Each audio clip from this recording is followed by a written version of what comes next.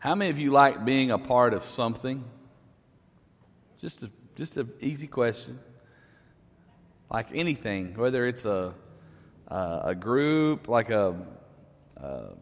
maybe you have like a group of people that get together and go eat together, or maybe you're part of a club, maybe you have a membership to something. I don't know, just being a part of something. I believe that probably if I did a survey of 100 people, I would say probably the majority of them, which would be at least over 50, but I think it's going to be pretty high. In my opinion, I think it's probably going to be maybe in the 80s or 90%. I believe people like being a part of a group, right? I mean, I've ate by myself and I've ate with people. I enjoy eating with people more than I do eating by myself. You know, when you go to the restaurant and you sit down and you're there by yourself, it takes a lot less time, don't it? Because what else are you going to do? Maybe watch a TV if it's on the screen or whatever. But when you're eating by yourself, you pretty much you eat your food, get up, pay, and you walk out. I mean. But if you're there with a group, it takes a little longer because you have conversation. You have that community, that bond that each of you have. You start talking about different things. You can relate with one another. You maybe talk about life. You may talk about relationships and families. And I believe that most of us, if not all of us, we are people that like being together. We have same interests. You know, when I was a junior high, I knew that I liked football. And so I had never played before other than some backyard football of me and some people getting together and tossing the football around. I never played, but I decided in I believe 8th grade was my first year to ever play. I decided, hey, I'm going to try this. I'm going to try football. I like it. Of course, after I got out there, I realized that I like it a lot better than I like playing it. Because when you're one of the smallest guys on the team, you know, and everybody's bigger than you learn real quick. And I also learned real quick, I don't like getting hit. I just don't. Man, I'm tender, you know, I'm fragile. Please don't hit me. But I just like that, being part of a team. I always played team sports growing up. I liked being part of a group. I liked being part of people that had the same interests that I had. And there's something about that. You know, I liked music, playing instruments, so I became a part of the band. When I got to college, I became a part of Chi Alpha, a Christian organization on the campus that I attended. And my point to all of this is we like to be a part of something. And I believe the same thing goes for the church community. Amen? We like being a part of something. We grow and we understand that we grow better together than separately, right? And if you have your Bibles, go with me to the book of Ecclesiastes. I know it's that book that no one talks about very much, that it's nestled right there in the middle of the Old Testament. If you go to Psalms, then go to Proverbs. Ecclesiastes is the next book after Proverbs. So a lot of people, it's pretty easy when you open your Bibles to find Psalms, because Psalms is this massive book in the Bible. There's 150 chapters. And then if you just go to the next one, Proverbs, there's 31 there. And then you go to the next one, it's Ecclesiastes. So Ecclesiastes chapter 4. And if you're, I want to read 4 verses this morning to start off. Chapter 4. You may have heard this. This is a very familiar passage of Scripture, and it's some good wisdom that Solomon is teaching to us here. But Ecclesiastes chapter 4, verse 9, and it begins this way. It says, 2 are better than 1. Do you get that? I do. Because they have a good return for their labor. This is kind of neat, Kelly. You've given me a great illustration here. So, if for those of you that haven't noticed anything, they've been pounding away at this roof all week long. It started on Monday, and they finally finished up, I believe, on Friday. And I don't know if you've noticed, but this is a massive building. And we have basically 2 buildings that are attached, and they have completely redone the roof on both buildings. And so they have been working tirelessly. The roofing company has been working from the time they get here before I do, and I get here usually about 8 o'clock, and they were working probably at 6 or 7, before I got here, and they were working way past I had left. And trust me, it was loud. If you get in here, it's just Wednesday night before service, we're hearing bam, bam, bam, bang, bang, bang, bang, and it just echoes in this building, but working tirelessly. Well, anyway, as they were working on this, it shook every dust off this beautiful wood ceiling that we have, and it had settled on all the chairs that you are sitting in.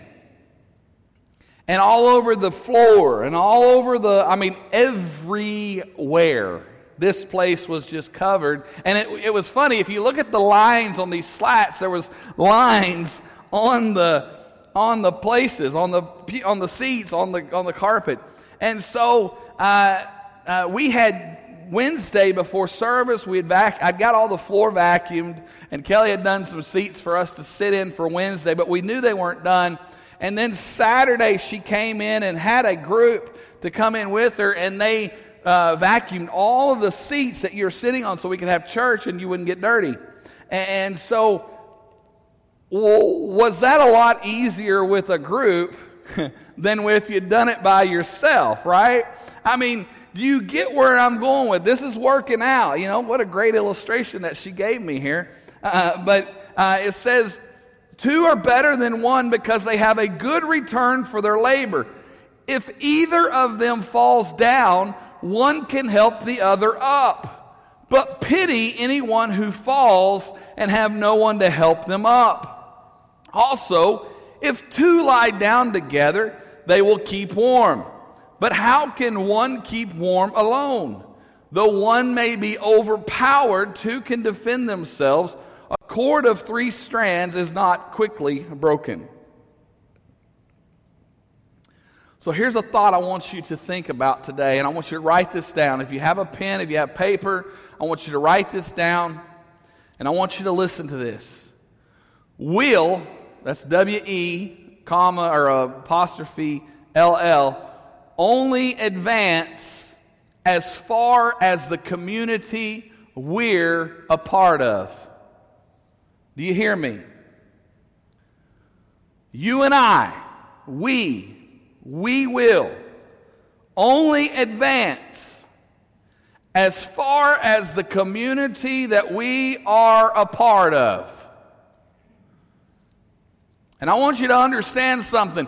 God never meant for us to be alone. If you are trying to do this Christian walk by yourself, stop it right now. You cannot do this alone. Do you hear me? You need community.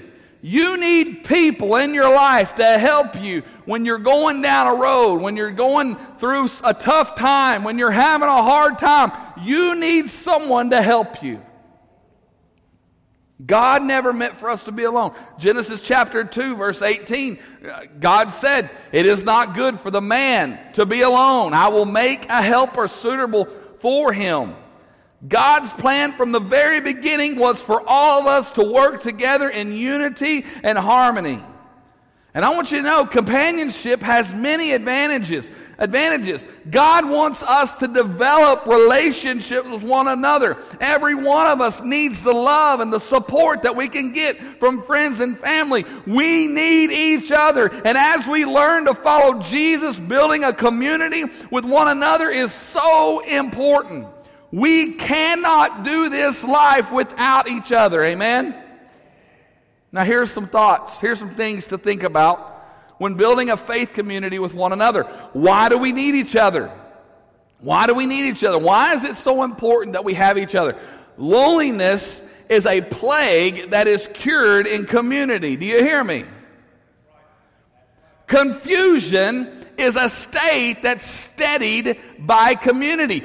Fear is a spirit that gets ejected in community. Obstacles are destroyed and removed in community. Purpose is uncovered and fulfilled in community. Discouragement is turned to strength in community. My failure is turned to triumph when I'm surrounded by community. Lies are silenced in the collective truth of community. Do you hear me? It's important that we work together, that we move together. Proverbs chapter 13 verse 20 says, "Walk with the wise and become wise, for a companion of fools suffers harm."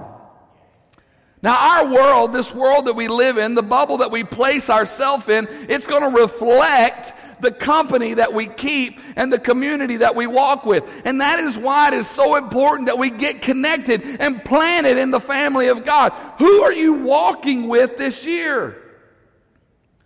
Do you want to advance in your walk with God? If you do, we have to do it together. It's so important that we have community to help celebrate with us, to help walk with us, to somebody that we can lean on, somebody that can celebrate with us. It's so important.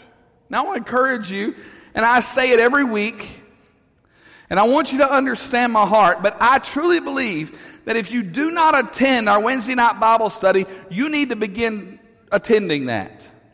Don't think of Wednesday nights as just another church service. We're building a Bible community there. We are studying the Word of God, and we are praying for one another and building one another up. We have something on Wednesday nights, not just for our adults. We have stuff for children and of all ages. And in November, we're going to start having some small groups on Sunday mornings.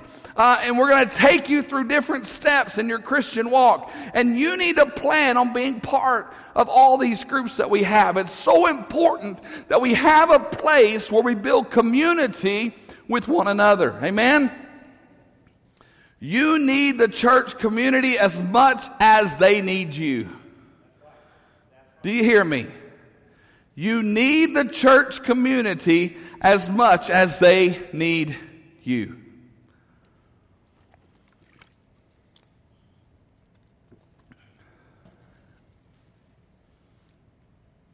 Think about it this way. The church community, it is essential for your healing and your advancement. If there is somebody that has been studying God's Word maybe longer than you, guess what? You need that person in your life. You know why? When you have questions, when you've been studying the Word, when you've been reading the Word, when you have a question, you can come to that person and say, "Hey, I got a question. Do you care if I take a moment and ask you?" You know what that person's going to say? "Sure, you can ask me." And then you can ask that person, and guess what? Then y'all are building a relationship. You are building a community with one another. You are helping each other in your work and in your skills and learning the Word of God, trying to figure out what's going on. And it's so good that we build that community. We're better together. We're better together. This is a true statement, and it's even more important than that. We are essential to each other. Do you hear me? We're designed for dependence on God and interdependence on each other. That's the way God made us. Turn with me, if you got your Bibles, to 1 Corinthians chapter 12. Now this is a familiar passage of Scripture. 1 Corinthians chapter 12. I'm going to begin reading at verse 12.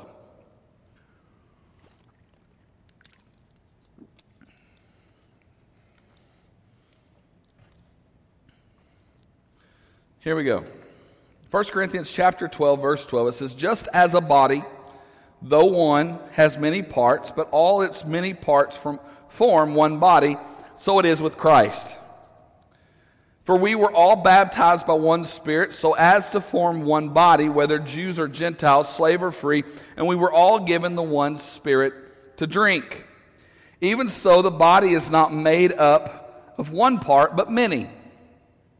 Now if the foot should say, 'Because I am not a hand, I do not belong to the body,' it would not for that reason stop being part of the body. And if the ear should say, 'Because I am not an eye, I do not belong to the body,' it would not for that reason stop being part of the body. If the whole body were an eye, where would the sense of hearing be? Can I just stop for a minute? Does anybody else get a hilarious image when you're reading this? I mean, can you imagine, what is it, Mike Wazowski on Monsters, Inc.? Does anybody else not see Mike Wazowski when you hear this, that big gigantic eyeball just staring there looking at you? Okay, I had that image, I had that thought, and so I'll move on. If the whole body were an eye, where would the sense of hearing be? If the whole body were an ear, where would the sense of smell be? But in fact, God has placed the parts in the body, every one of them, just as He wanted them to be. If they were all one part, where would the body be? As it is, there are many parts, but one body. Anybody get that? We've heard this. Every part has an important part to play. Every part is needed. You ever broke a thumb or a finger or a leg or an arm or something and then tried to do what you normally do? It's almost impossible to do what you normally do, right? Because you need that part to help you function. And many times what we do as believers is we just hurry through this, we skip over this passage, and we may think, man, this is a very poetic way to view the church, right? I mean, this is just a very poetic thing. It's so beautiful, it's so lovely the way we hear it, and we just pass right over, and it's so great and wonderful how each person is supposed to do their job and their ministry. And it is that, but it's also so much more than that. And I want you to hear this.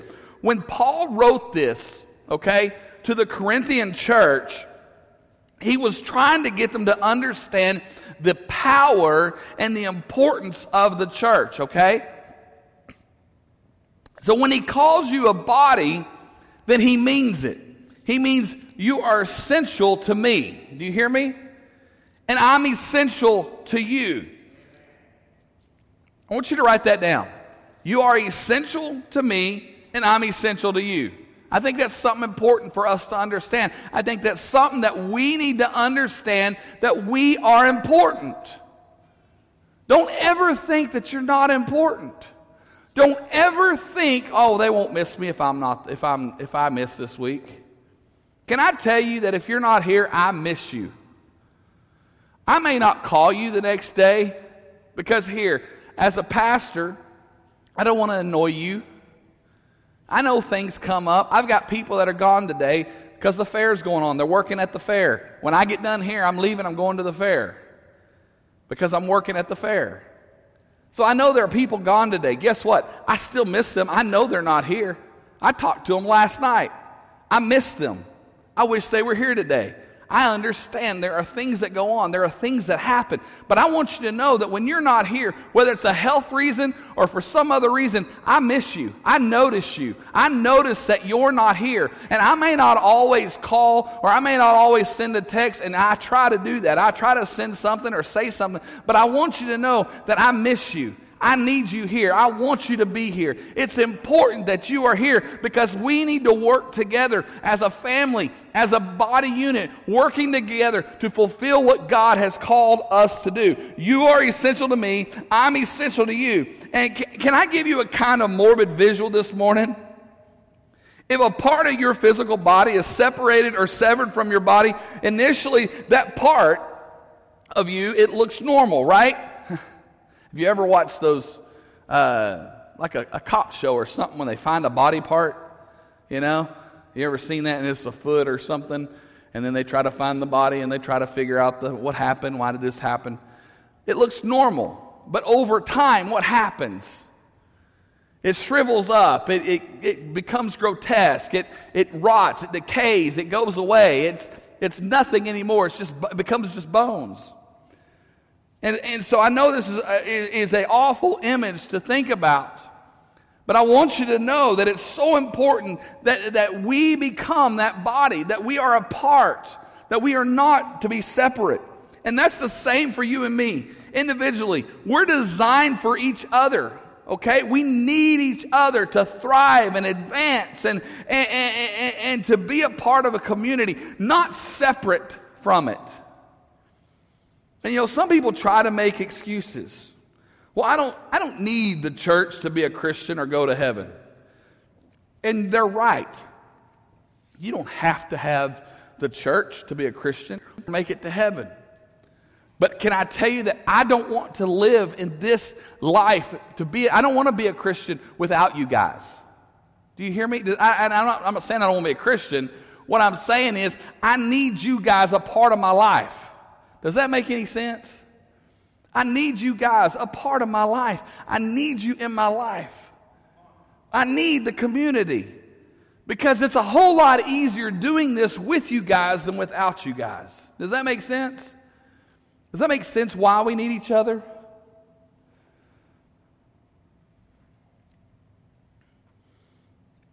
So for the next few moments, I want to give you 5 ways, okay?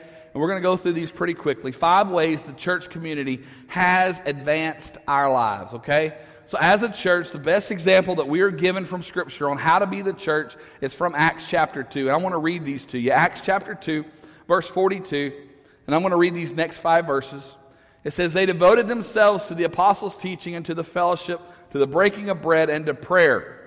Everyone was filled with awe at the many wonders and signs performed by the apostles. All the believers were together. We had everything in common. They sold property and possessions to give to anyone who had need. Every day they continued to meet together in the temple courts. They broke bread in their homes, and they ate together with glad and sincere hearts, praising God and enjoying the favor of all the people. And the Lord added to their number daily those who were being saved. This is the image that we as a church strive for. When this is working and we are being the church that God wants us to be, we begin to see 5 ways the church community has advanced our lives. Here we go. The first one is this. It provides purpose. Excuse me. You have a purpose in your life.